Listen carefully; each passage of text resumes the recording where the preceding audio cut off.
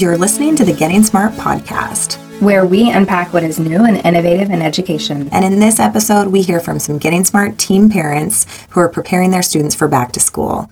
We're going to hear about the difficulties and celebrations that come from getting ready for that first day, whether it's making decisions about where to go to school or having deep conversations with your kids that support them in feeling really ready for that first day. Parents across the country are preparing for what the new school year will look like. Schools are really the first place that our kids learn to respect and appreciate diversity. They're the first place our kids learn how to feel part of a community. And it's the first place that they develop this strong sense of responsibility for their actions outside the home. So it's really understandable that as parents, we kind of stress over how and when to be involved. And as our team celebrates the 1-year anniversary of our Smart Parents project, we're reflecting on the lessons learned through that process and wanted to use this podcast to share some of our different perspectives and viewpoints about how to best prepare kids for school and how to advocate for powerful learning.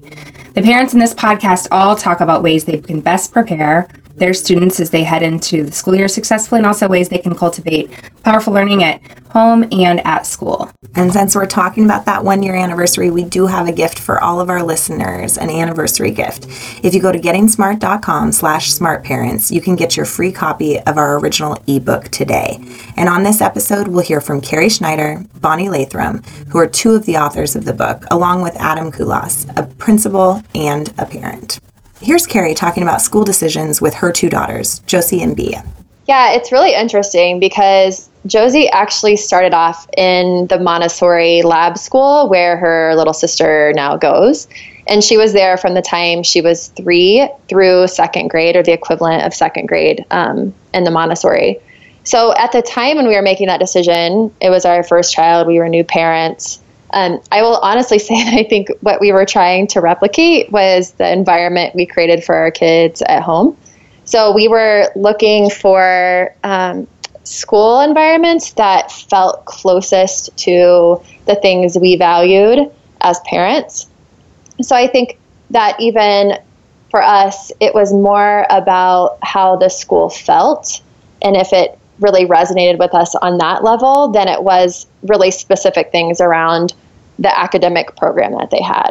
And it isn't as if that didn't matter, but when we were looking for a place for our 3-year-old, we weren't as concerned about rigor as we were the fit for her based on the kind of kid she was growing into. So she moved after 2nd grade into this other really different environment where she had gone from really being, quite literally in a school basement at a university with a really small community and people that we had known since she was 3 to a large urban elementary school that was really traditional grades K through 6 and more traditional style classrooms, that kind of thing. And it was funny because I think whether we noticed it or not, we started making those kinds of decisions at that point for her schooling based less on things at school looking like they would at home to thinking through what gaps school could fill that we weren't already serving in her life. So when she was younger, we really wanted her learning environment to feel like home felt. And now I think more, what things will the school offer her that I can't offer in our home? So it's really been a huge shift to filling gaps in what I can do as a parent versus where I was in the beginning, which was really about the environments really feeling more similar. When you were making that shift from the Montessori to the STEM magnet, did you have conversation with Josie about that? Like if so, what did that conversation look like? How involved in that process was she? She was really involved. And I think the whole decision to even change schools for her grew out of some of the things she was sharing about her experiences at school.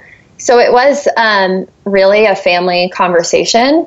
And we talked a lot about all of the different pros and cons and things that would be different that she might not be thinking about and how to even evaluate for her what it meant to say, oh, you're going to have all new friends. But here's what we'll also do together as a family to make sure you still see your other friends, So we talked through all of that a ton. the real challenge for us was we didn't have a problem with her previous school. We just all sort of came to the agreement that it wasn't what was best for her anymore. So we wanted to be really, really careful not to say anything to her about leaving the previous school that made her feel like her school wasn't as good, her previous school wasn't as good, or it wasn't a valuable learning experience, because it had given her a really strong foundation that then she was able to take with her into the new learning environment. So we really did talk a lot, and it's funny because we ask her a lot of questions, and we just sort of have a family value around having lots of those deep conversations and not being afraid of them. But the conversations that she wanted to have were really different from the things we thought she would be worried about. Like, I thought she would be worried about friends, and it actually wasn't a huge issue for her because she thought, well, I'll still see them all. What's the big deal? But she was really worried about things like how she was going to get lunch or what the classroom physically looked like. She wanted me to draw her a sketch of what the classroom is going to look like. So it's so important to have those conversations with the kids, because their concerns and fears, you can't assume that you even know what those things are going to be.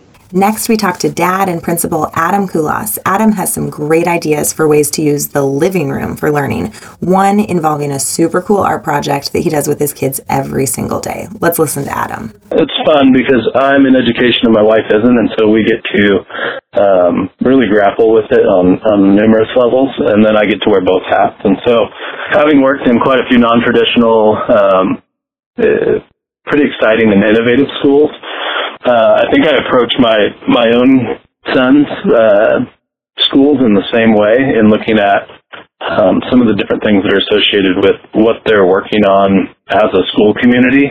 I think one of the biggest pieces logistically for me is looking at like class size and physical space, but bigger is how are they kind of charged to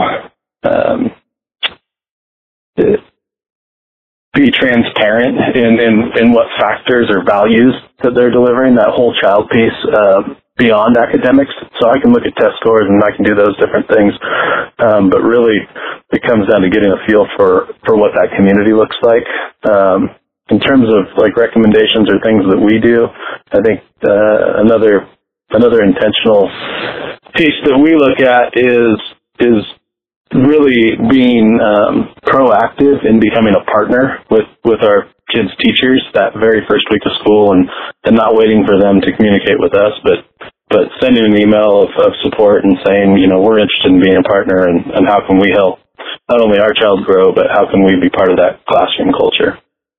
We embrace technology quite a bit at home, but it's finding that critical balance of what they're accessing. So from an information side, it's exciting. We utilize things that are exciting to them in terms of like even YouTube videos are pretty popular at our house.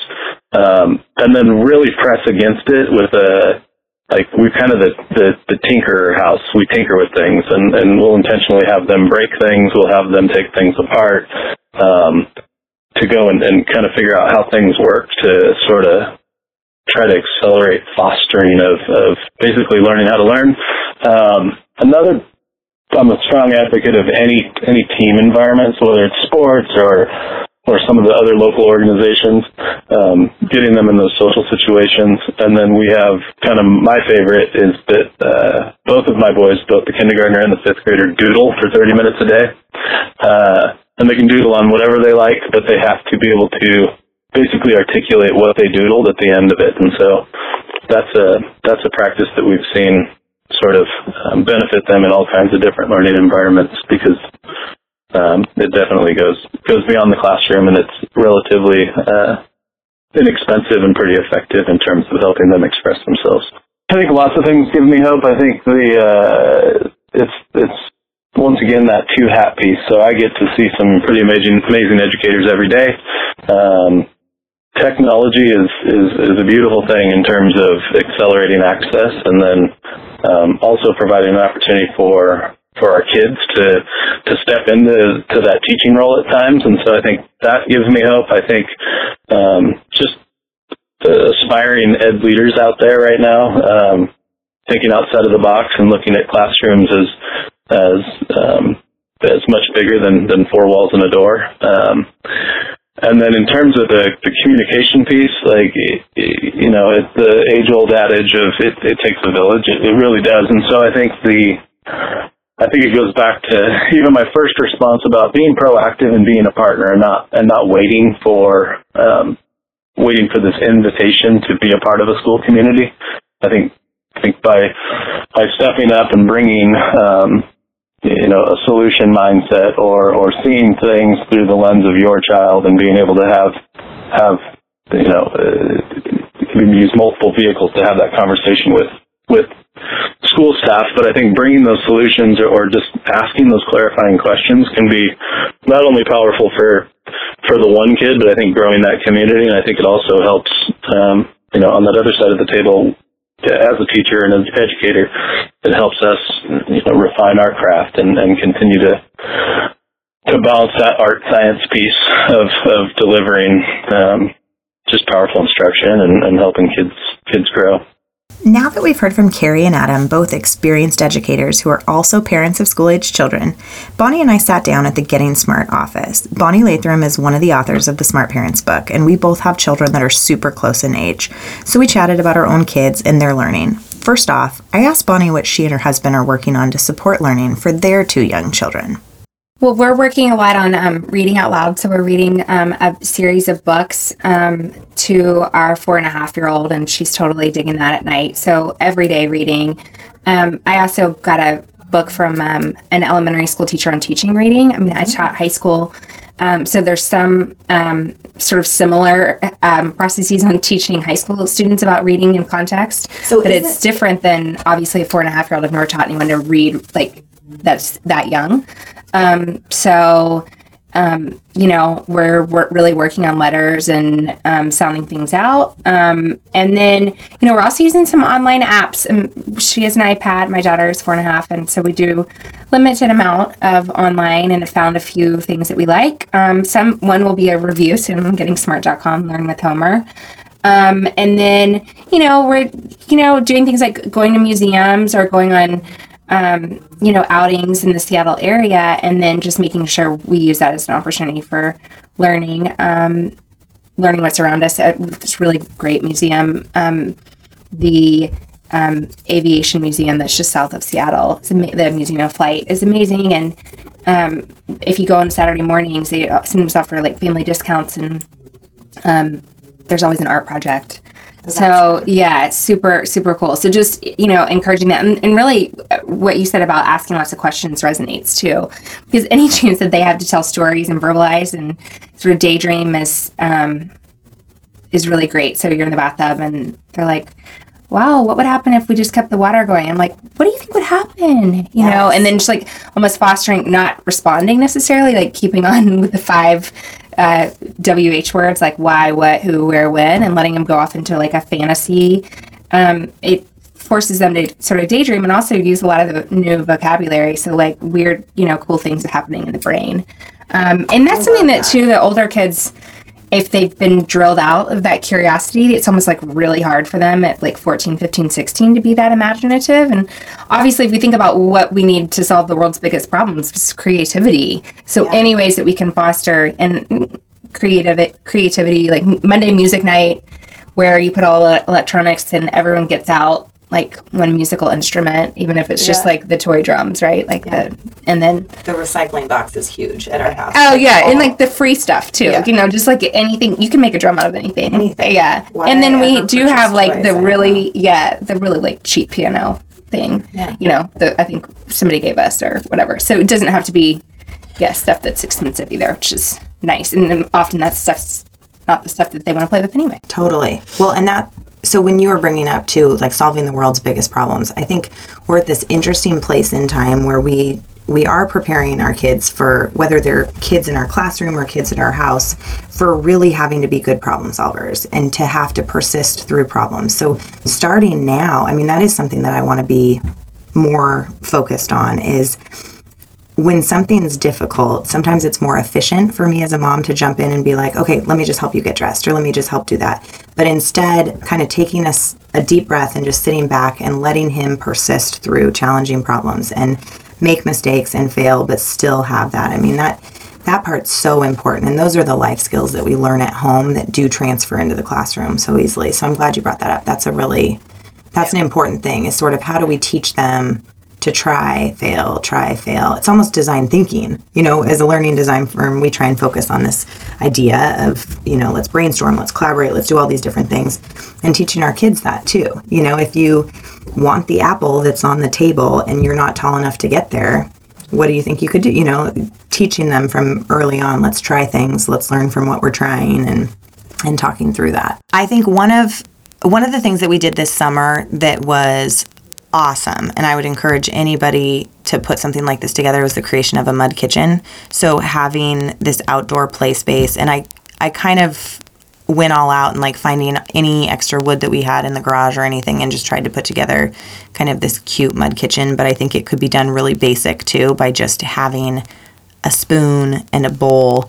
And then they make mud pies. So we've got measuring cups out there. We've got teaspoons. We've got sifts. We've got all these things that they can kind of do with dirt and water. And they get super, super messy. They try out different things. Freeman's been like creating menus. So that's been really fun. I love that. And then I would say all things chalk. I love doing number lines with chalk and walking the number lines and starting to have kind of some of that letter recognition or number recognition. How many steps does it take me to get here? How many steps does it take me to get there? So especially just because we're coming off of summer, I feel like that's really important. And then the other thing that I love to do is just say, okay, find 5 things, and you run around the house and it's the 5 things project or whatever you want it to be. And they pick 5 things. The 1.5-year-old is not as good at this game, but he'll at least kind of try and play along. He just always ends up with 5 baseballs. But pick 5 things. And then once we bring them all to the table, we can like figure out what we could create with them. So kind of that mini maker piece of, could we solve a problem? Could we do different things? So just kind of using whatever you have in the house. And then, of course, the recycle bin. I really don't know why I ever purchased toys, because we could take everything from the recycle bin and pull it together to create anything. What about you? I know I've heard you talk about fun things. What are your favorite free activities? My 4.5-year-old walks and wants to walk with me, but she gets like a little antsy on the walks. So we've come up with fun scavenger hunts. Count the number of lavender plants we see, count the number of birds in our neighborhood, count the number of dogs that we're going to see on our walk, count the number of red flowers we're going to see while we're walking. That's enough to keep her entertained for like 15, 20 minutes, and allows for me, maybe we can get to a destination like a coffee shop or grocery store and then do something similar on the way back while my son is in the stroller. Another fun one we just did, and all this required was looking for some rocks. We did some painting of rocks and then hid them around our backyard. It's almost like the Easter egg hunt, but, and we even wrote some fun words on them and then just hid them all through our backyard, and then the kids go and collect them, and they think it's like hide and seek and super fun and free. So, and then I remember one of my favorite things from the Smart Parents Project a year ago is when someone wrote a blog piece about encouraging a love of nature, and they talked about the sit spot, and just having your child go and sit in any spot in nature, or even from inside, just looking out the window and do an observation, like 5 minutes of like, what do they hear? What do they smell? What do they see? What does it touch?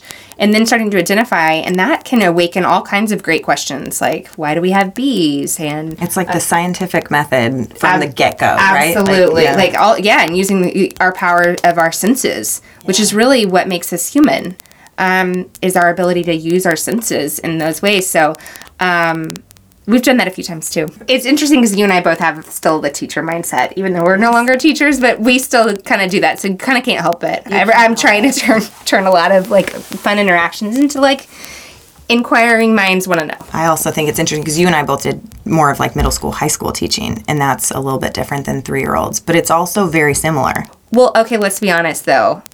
I'm so much better with middle school and high school kids. Oh, agreed. I can't wait until they're 12. Can't wait. It's gonna be really easy then.